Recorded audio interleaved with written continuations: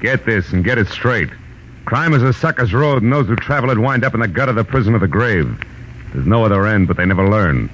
This time it started as a routine search for a rich girl's fiancé, and the trail led to a silent house haunted by a face at the window and blood in an open cedar chest. But before it was over, it became a search for a corpse that wouldn't sit still. From the pen of Raymond Chandler, outstanding author of mystery, comes his most famous character and crime's most deadly enemy, as we present The Adventures of Philip Marlowe.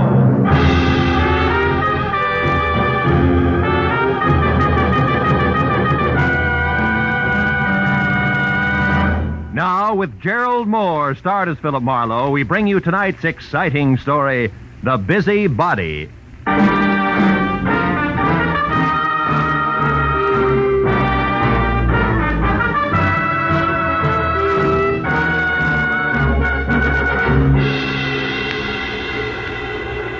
Phone jerked me up off my back and out of the sports page at 9:30 in the evening of an already too long day. On the other end was a warm, feminine voice, edged with the kind of self-assurance that means money, and lots of it. But the words were both hurried and panicky, so after I hung up, I reluctantly waded through the sports section with my feet instead of my eyes, and headed for the coffee shop at Franklin and Bronson, where my new client, who had identified herself as Liz Stewart, said she'd be waiting. A pair of blue eyes at a table in the corner measured me from haircut to shoelaces, so I took the cue and walked over. After we introduced ourselves, I was waved into the chair opposite her. She leaned toward me and started with a rush. Mr. Marlowe, I've got to find a man named Dean Howard as soon as possible. Not exactly a new switch. He's my fiancé. We plan to notify my Uncle Hanley of our engagement tonight. Who is Uncle Hanley? Uncle Hanley Stewart of Stewart Aluminum. Okay, go ahead. Dean Howard was to meet me at 7, but he didn't show up. Mm-hmm. And then about 7:45 he called. He started to tell me something that he referred to as a horrible mistake, but before he could get it out, we were cut off. Well, I tried to call him back. Coffee? Coffee. No. Okay. I tried to call him back, but there was no answer. So I went to his house, but it was locked and dark. And yet his car was still parked outside. Well, look, Miss Stewart, why don't you save yourself $50, go home and wait for an apologetic phone call, huh? What do you mean? Well, this stacks up as being a case of cold feet or a little celebration that got out of hand. Either way, there's nothing to worry about. I've come to you for help, Marlowe, not a pat on the head. Okay, I'll assume it's my error for the moment. How long have you known this Dean Howard? Well, I met him at a party about 3 months ago. Uncle Hanley and I both liked him tremendously right from the first. I suppose you've considered the possibility of another woman? Well, of course, I'm not a child. I can see that. Well, Dean has been deeply troubled for the past week. He wouldn't tell me why, but I'm certain that this business tonight is tied in with it. Something's wrong, and I want you to find out what it is. All right, but I'm no leg man for Cupid, so if it turns out to be nothing more than a guy's heart beating in double time, I drop it. Fair enough? Fair enough.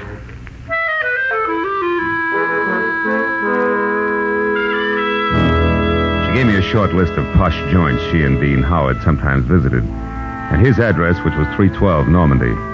She said I could reach her at home, which was 28 Roxbury Drive in Beverly Hills. Well, $50 is $50, so after she left, I spent a handful of nickels checking the list by phone and drew a complete blank.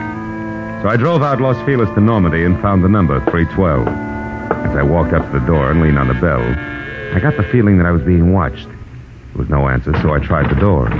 It was locked. I threw a look over my shoulder as I walked around the side of the house and caught a glimpse of a face in a window next door, just before the curtain was dropped back into place. The back door of 312 was locked, too, I found out, as did the face next door, which was watching me again from one of the rear windows. There was one answer to that, so I went out in the street and up the steps of the house next door and knocked, good and loud. What do you want? My name's Marlowe, lady. I'm a detective. You may be able to help me. A detective? Mm-hmm. Well, come right in, Mr. Marlowe. It's about time's all I have to say. I'm Agatha Lambrigger. What's he been up to? Who? Well, you're investigating that bachelor next door, aren't you? Yes. Oh, how'd you know? Stands to reason. I've known all along he's a suspicious character. Yes? Lived there a year now. Comes and goes at all hours. Drives that fancy car out there. Wears fine clothes, but nobody seems to know what he does or where he gets all his money. Well, look, Mrs. Lamb... And girls. Oh. Well, believe you me, they don't come to clean his house. Never gets cleaned. But they come just the same. Why, only tonight there was one. Some blonde in a white dress. I tell you, I've never Mrs. seen Lambrigger, did the girl go inside? Where Well, no. But she tried to. The door was locked. And it's Miss Lambriger. Oh, how stupid of me. Well, tell me, did you notice Mr. Howard come home tonight? Well, I didn't exactly see him come home. But he was over there all right. And not alone either. Is that so? Another girl? No, it was only some man. Oh. But it still bears out what I've been saying, because I just happened to glance out of my window at this one here across from that one of his, you see. Yes, sir. Well, a light was on over there, and I could look straight down the hallway. And do you know what? What? Those two grown men were roughhousing like a pair of hoodlums in that hall. Wrestling they were, like ordinary ruffians. I tell you, I never saw the like. I got a good look at him, and I'd certainly know him if I saw him again. Well, how'd the fight come out? Fight? Yeah. What the... Oh, the fight. Well, I can't say about that. My phone rang. It was Lenore Crowley. She simply talks her ear off you when she gets does. started. So when I finally got back to the window, when I happened to look out again, it was dark over there. So I never did find out what actually happened. But Yes, I well, think thanks that very much for your help. I really must run. Oh, and another thing. The noise and the drinking that's gone on in that house. Why, you wouldn't believe it. Oh, you're leaving? As soon as possible, yeah. But you still haven't told me what he's up to. Well, I'm not at liberty to do that. Oh, that's a shame. Yeah. Well, I'll be here all the time, you know, and I'll certainly keep an eye on that house. Oh, I can't tell you how much I appreciate you're going to all this trouble just for me. Bonsoir, Miss Lambriger.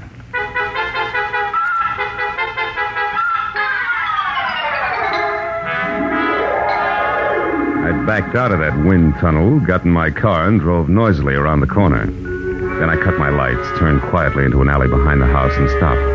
Slipped through Howard's back gate and up the side of the house, found a window that could be persuaded, and went in. Yeah, Howard was a lousy housekeeper, and everything that didn't get brushed off in normal traffic was covered with dust. I found my way to the room opposite Agatha Lambriger's observation window and ran smack into her first lie. Where she said there was a hallway, there was a solid wall, papered with purple roses and hung with 4 dingy pictures in bronze frames, 2 on each side of a big ugly mirror.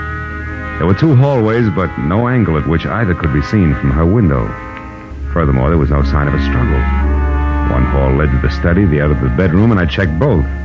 But still, there was no indication of a fight. On my way out, I barked my shin on the nose of a lion carved on the corner of an oversized cedar chest, just as the abrupt sound of someone at the door brought me to a rigid halt. Whoever it was had the patience of an 8-year-old on circus day. So I set myself up as the type who might live in a joint like this and answered. What's the matter with the lights, Howard? Blow a fuse? Or could this be some new economy measure? I like it this way. I don't think I know you. You should, Howard, you should. I called you yesterday about a certain money matter. The name is Leo. Don't go for your gun, Howard. Well, since yours is pointed at my third rib, why should I? Well, like I told you on the phone, my boss is anxious. You're way overdue, Howard. I want that $50,000 the boss loaned you 3 months ago. Have it for me the day after tomorrow. All of it. Without fail. He knows I'm good for my debts. Why all the pressure? Well, maybe he figures your investments aren't so smart. Like maybe you've been blowing too much on that second-rate canary, Carol. Oh, yeah, Carol. I remember. Mm. She's your girl. Well, that's none of my business. See you day after tomorrow about the same time. And if you get a headache from worrying about paying off, just think of the one you'll have if you don't pay. It'll be like 10 times this. Oh. Good night.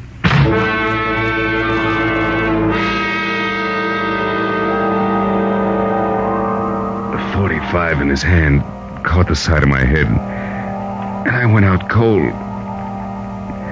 When I opened my eyes, the room had shrunk until there wasn't enough space left to stretch out in. And the climb to my feet, was as easy as roller skating through a log jam. And it wasn't until I found a match and had a light that I knew why.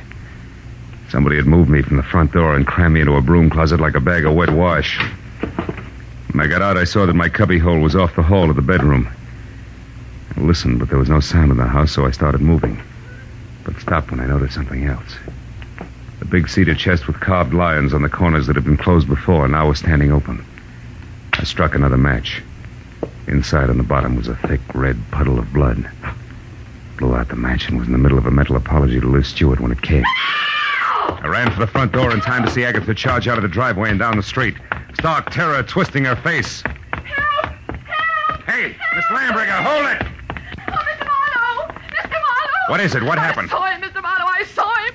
Out by the alley near the hedge. He's dead, Mr. Marlowe. Dead in my backyard. All right. Now take it easy, Agatha. Who was it? He's there now, lying on his back close to the hedge, and he's dead. What'll we do? Come on, we'll have a look. You can show me where he is. Well, all right. He's right back here. I happened to look out my rear window, and I saw something move. The dogs had been getting in my pansies lately, and I thought this was another. So I came out to chase him away. That's when I saw the body. It's right back here. It's gone. Mm-hmm. Now, look, Miss Lambrigger, I've got a headache. I'm getting a little tired of this.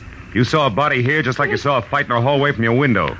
You're so anxious to be in the middle of things you'd make up any kind of a story. No, I'm not. I saw that fight, and I saw Dean Howard's body, too. It was here, I tell you. Where? Show me exactly. Well, right about there, I'd say. Oh, sure. And I suppose it... Hey, wait a minute.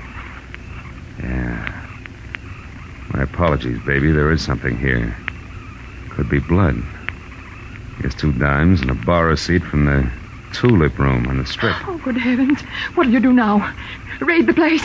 You can use my phone. Thanks, but until we know where the body is, we better play it cagey. Now, let's keep this a secret between us. That'll take a lot of courage, I know, but I can trust you, can't I? I won't open my mouth to a soul, Mr. Well, that's Marlowe. great. That's splendid. Now, you better go inside and stay there until you hear from me. Who knows? You may yet be a heroine, Miss Lambrigger.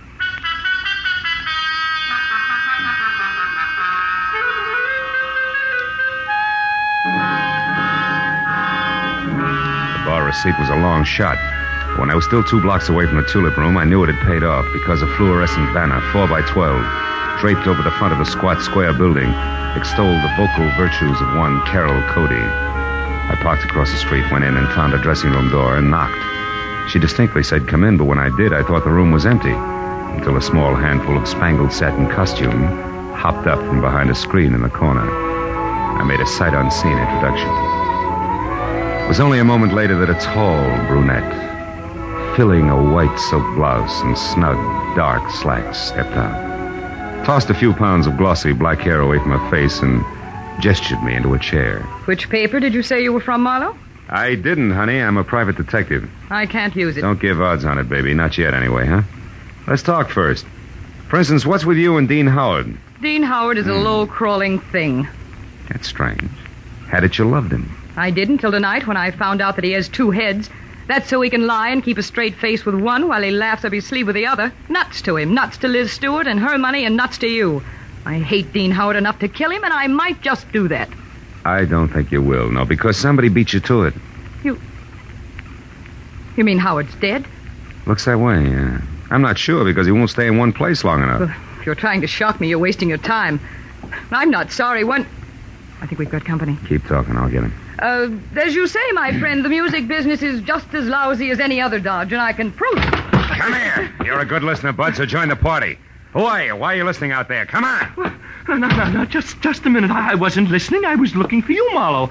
I'm Ward Odom, Mr. Hanley Stewart's assistant. You're doing fine. Don't stop now. Well, ever since I learned that Miss Stewart hired you, Marlowe, I've been trying to talk to you. I followed you here from that place on Normandy because I must know what you found out so far. Why? What business is it of yours? Because, Mr. Marlowe, I doubt very much that you even know of the robbery. Robbery? What robbery? More than $40,000 worth of negotiable securities was stolen from Mr. Stewart's safe this evening. You get all your information at keyholes? And I have reason to believe that the man you're looking for took them. Of course, I don't dare accuse him without proof of his relationship with Liz, Mr. Stewart's niece. If I were wrong, it would cost me my job. Odom, did Liz know about the robbery when she hired me? Why, of course. Oh, brother. Look, see this? Her name is Carol. She's involved right up to her mascara in the whole mess. Don't let her out of your sight till I get back. Me? Why, you cheap shot. Shut up. And as for being cheap, I'll take care of you when I get back.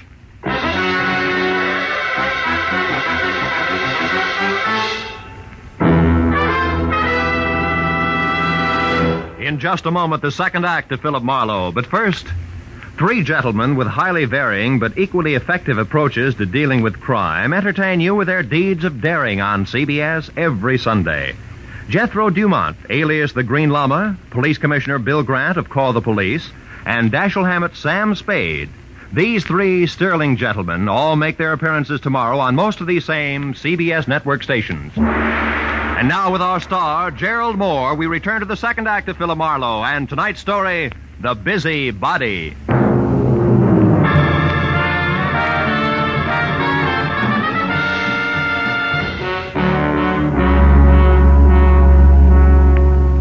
convincing Ward Odom that his greatest contribution to the cause would be staying close, but not too close, to the violent lady in slacks. I piled into my car and started for Beverly Hills in a beautiful liar named Liz. I didn't stop until I was at number 28 Roxbury Drive, out of my car and walking fast up the semicircle of gravel driveway that led to the carefully antique front door. But then, for two good reasons, I stopped again. The first, a squad car parked ahead of me that said everybody except Marlowe knew all about the bonds Mr. Hanley Stewart could no longer call his own. The second reason, and more important, was my client, Liz Stewart, sneaking out of a side door and hurrying toward a gray coupe. I stepped back into the shadow of a squat palm and waited for her to come abreast of me. Late date, Miss Stewart? What? Marlowe, why, you startled me. Considering everything, it's the least I can do.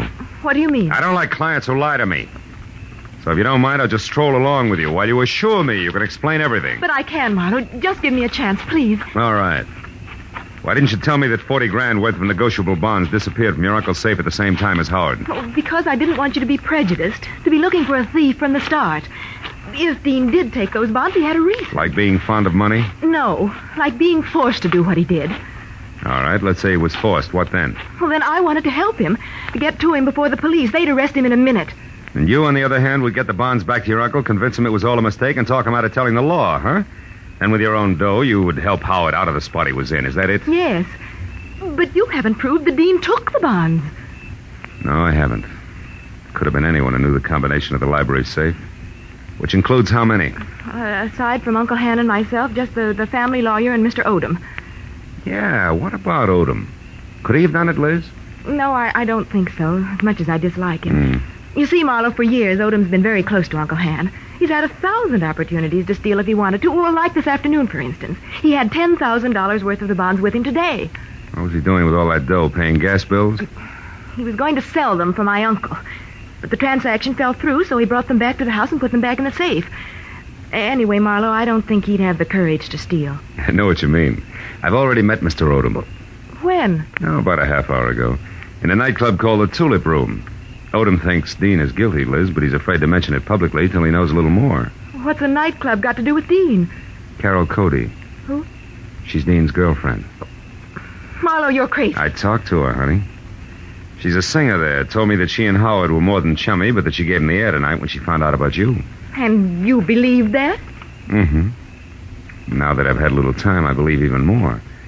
Details that she never bothered to mention. Details like Dean Howard and Carol Cody playing you for a sucker. He gains your confidence, then the combination of the safe, and then goodbye. But you see, the end was a switch, Liz. Dean didn't...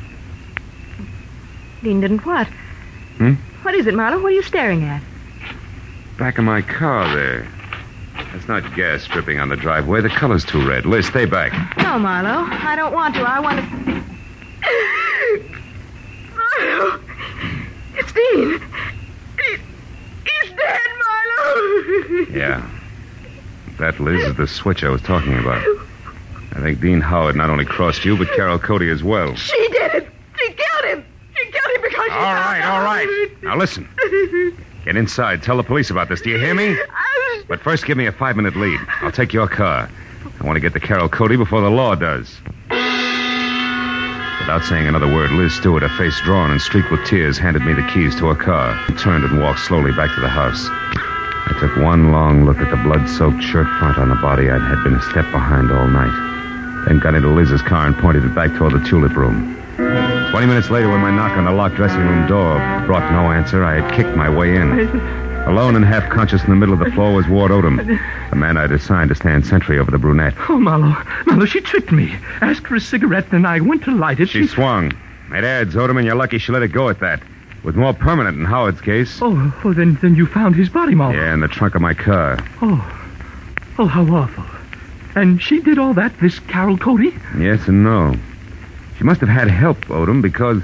First of all, it takes something stronger than the chanteurs to keep shifting a corpse from cedar chest to garden to car, the rate that Howard was being moved. And second, an old crow named Agatha Lambriger saw a man roughhousing with Howard over at his own place, not a woman. You mean there was a witness to the murder, Marlowe? Well, more or less. And you have no idea who the murderer is? No. And that, Odom, is all the more reason why I want to catch up with Carol Cody. Happen to know where she lives? Well, yes, at the Grayfield Apartment Hotel on North Havenhurst Drive. North Havenhurst. It's a room 118. 118. And I think that it's... Marlowe, wait, my top coat is gone. What? Yes, and she was wearing slacks, remember? Marlowe, maybe she's leaving town disguised as a man. It's a point, Odom. I still think I'll try the apartment hotel first.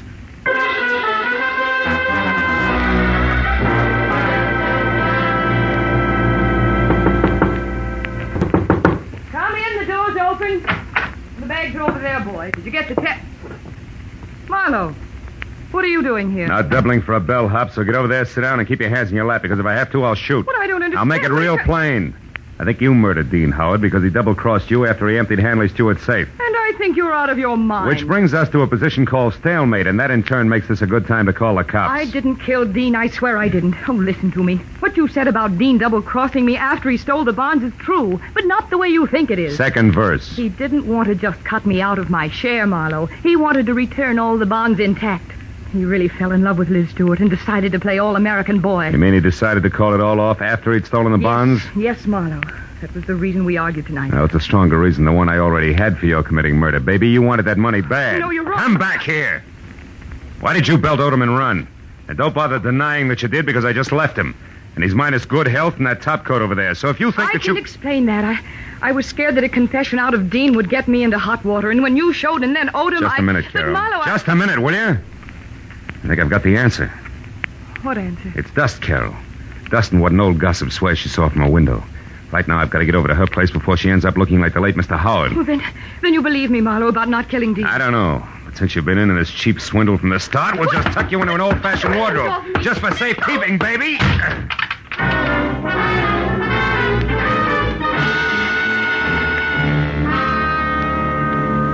Outside in Liz's car, I slammed my foot down hard against the accelerator and didn't ease up until I screeched to a stop, away from 310 North Normandy, where I knew murder was scheduled to happen again. I was next to a pair of half-open French doors through which I could see Agatha Lambricker sitting erect in a straight-back chair. I was happy that I hadn't taken any longer in getting there. I was also happy that the man standing opposite her, gun in hand, the man who had murdered Dean Howard, had his back to me. I got a firm grip on the .38 in my hand. You've been so nosy, Miss Lambricker. And it's too bad that Marlowe had to let me know you've been a witness when I killed Dean Howard. A roughhouse, I think you called it. A roughhouse is what I thought at the time. But when I saw Dean Howard's body out in the alleyway, I knew... You knew I killed him. Everything would have been simple if you hadn't had your nose out a mile. I was going to run over him, and it would have looked like an accident. But I had to move the body after you saw it. Marlowe's car looked good until I could dispose of it. But there's no point telling you all this. You won't be able to gossip about it, Miss Lambricker. I'm sorry. Sorry, but that's the way it has to be. You or me. I vote for you, Odom. Drop your gun before I close the polls for good, real noisy like. Come on, drop it. No, don't shoot. I dropped it. Okay. I'll move to the middle of the room, hands high. Marlowe, I didn't want to do it, but I had to kill him. I had to. Dean Howard was going to return the bonds he took. Marlowe, and that would have left you in a spot, wouldn't it? Because Howard only stole $30,000 out of that safe. You were taking $10,000 to legitimately sell for your boss. I know what And when you went to return them, you saw there'd been a theft. And you decided to make the most of it and let somebody else take the rap for the whole $40,000. Keep your eye on Mr. Marlowe. He's Don't worry, a man who shoots another man in the back has no guts. He won't try anything while I'm looking at him. No, Marlowe. I don't have any more guts than it takes to jump behind a woman's skirt. A lady I choked to death. If you take one more step, now lower your gun and listen. All right, let her go, Odom. Sure, let her go. Just as long as you cooperate, Marlowe. Marlowe, don't be a fool. Shut up. Don't shoot. You kill me anyway. Shoot. No, shoot. No, don't shoot. No, don't shoot. Don't shoot. Huh. You were right, Marlowe. No guts.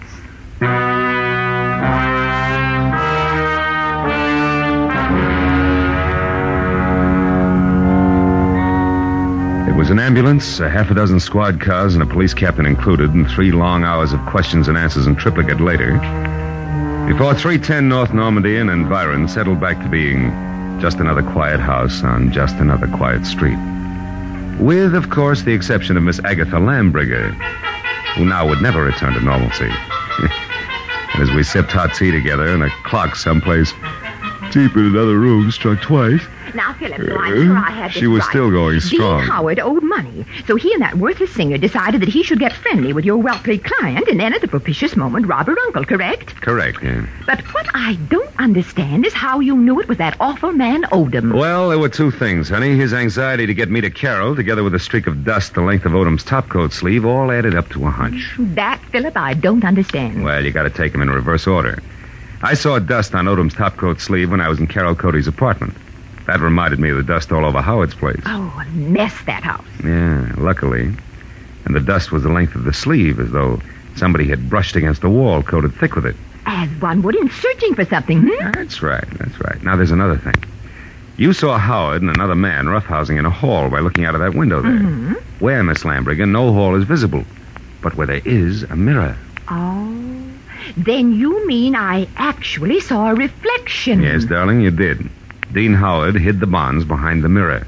Which tilted so that I saw the reflection of a side hall. That's right. Well, now, Philip, one last question. Why did Odom move the body? Well, if it's the last, I'll answer it. Because he didn't want Howard's death to appear a murder on the night the bonds were stolen. It was better if he died accidentally and wasn't connected with a theft. Oh, I see. Yeah, well, now look, Miss Excuse me, I'll only be a minute. Yeah, but Miss Lambriger... Hello? Oh, hello, Judith. Yes, wasn't it thrilling? Miss Lambriger, really, Darling, it all started so innocently. My part, I mean. Well, it was about 7 Miss Lambriger, I have... Philip, I'll be with you in a minute. Oh, Philip, who? Why, the detective, the one I mentioned earlier. a long minute, I'm sure. Investigating for who? Well, you know the Stewart, the happy Stewart of Beverly Hills, don't you? Well, anyhow, it handed me this, Stewart. So I can follow in this day. Goodbye, girl.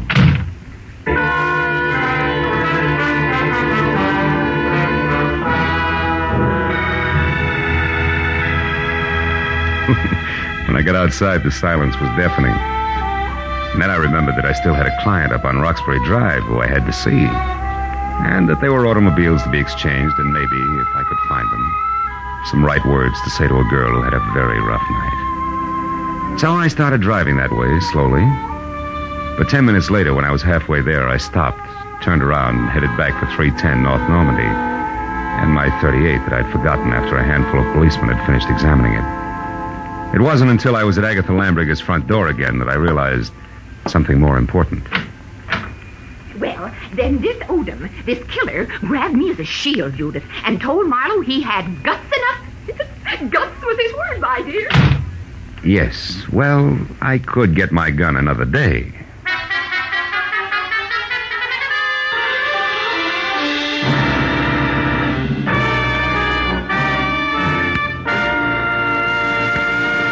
The Adventures of Philip Marlowe, bringing you Raymond Chandler's most famous character and star, Gerald Moore, and are produced and directed by Norman McDonald. Script is by Mel Donnelly, Robert Mitchell, and Gene Levitt. Featured in the cast were Lois Corbett, Lorette Philbrandt, Lynn Allen, Peter Leeds, and John Stevenson. The special music is by Richard Orant. Be sure and be with us again next week when Philip Marlowe says... It began as the threat of a beating that turned into murder with a brown-eyed blonde, a jovial hippopotamus, and a tough ex-soldier of fortune, all complicating the problem until I got next to the key man.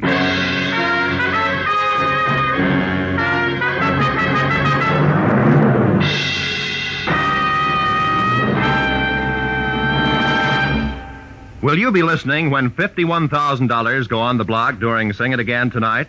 $26,000 in fabulous prizes for solving the mystery of the Phantom Voice, and additional $25,000 in cold, hard cash for answering only one more question about the Phantom. There's many another prize, too, for unriddling the smart, tuneful little riddle songs that keep Sing It Again moving at a terrific clip for the hour that it's on the air. It'll be here a little later on most of these same CBS network stations. This is Roy Rowan speaking. Stay tuned now for Gangbusters, which follows immediately over most of these same CBS stations. This is CBS, the Columbia Broadcasting System.